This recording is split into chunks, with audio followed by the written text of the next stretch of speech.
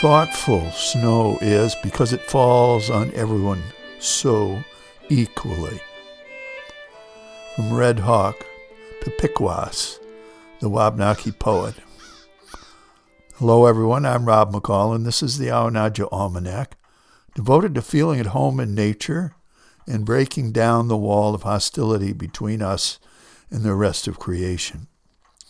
This almanac is for January 10th to 17th, 2020, and it's the full to the last quarter of the wolf moon. And here are some natural events. A little snow cover can make a big difference in winter. It dramatically changes the light. For one thing, the dark ground turns white and then takes the slightest bit of light and enhances and amplifies it and adds sparkle and twinkle to it too, shining it back up at us, warming our faces, making our eyes water. As meager as the sunlight is these January days, a snow cover can make it bright as summer.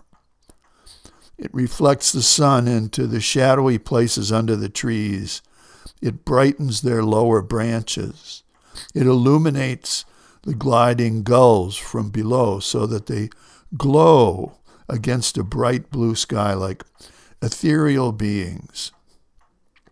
For all its brightness, summer sun can't do this.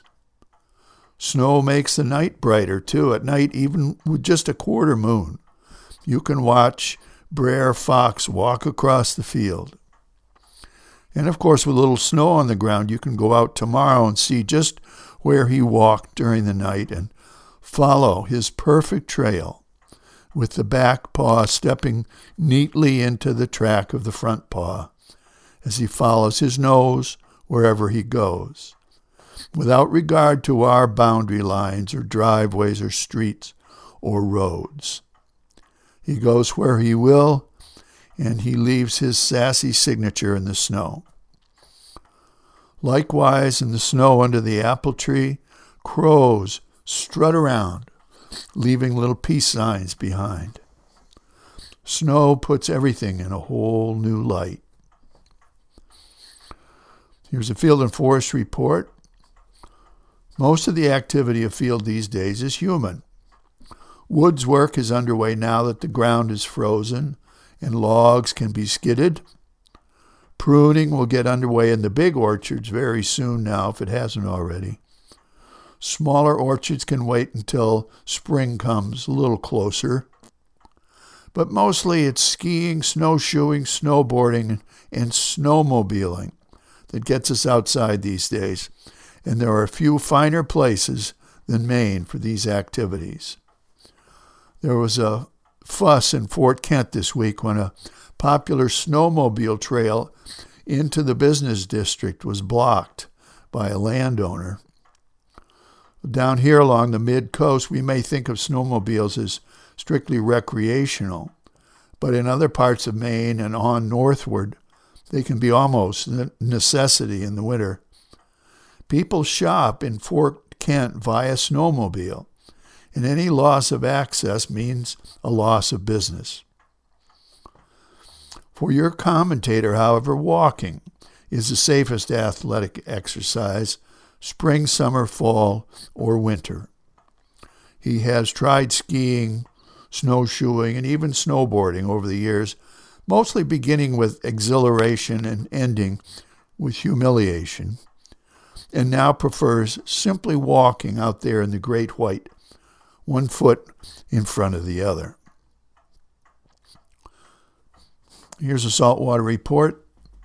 The scallop season runs from December 3rd, 2019, to March 27th, 2020 this year.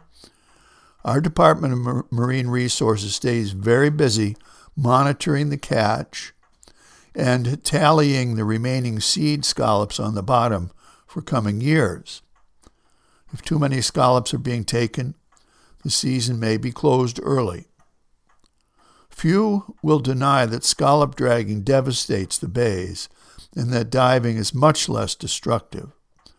So ask for scallops taken by divers rather than by draggers. when you go shopping or out to eat. Here's a rank opinion. The coast of Maine may seem far away from the recent assassination of an Iranian general by order of our current imperial president. Now, this is not about partisan politics, because our previous imperial president ordered similar assassinations. The office of the president has been gaining power for many years now, powers mostly given away willingly by the Congress, notably the power to make war, which is given to Congress by our Constitution.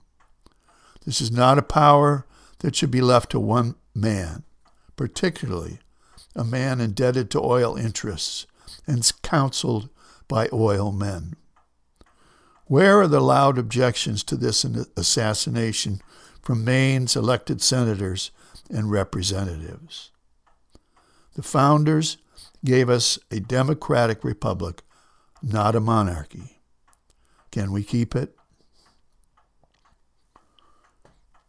And finally, a couple of seed pods for you to carry around with you. This first from Ruth Bader Ginsburg. I think the notion that we have all the democracy money can buy strays so far from what democracy is supposed to be. And from Shirley Chisholm, 1924 to 2005. The Congress that is supposed to represent the voters does not respond to their needs. I believe that is because it is ruled by a small group of old men.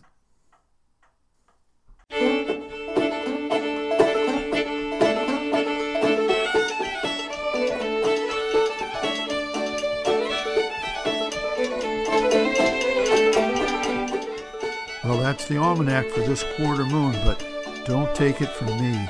Go out and see for yourself.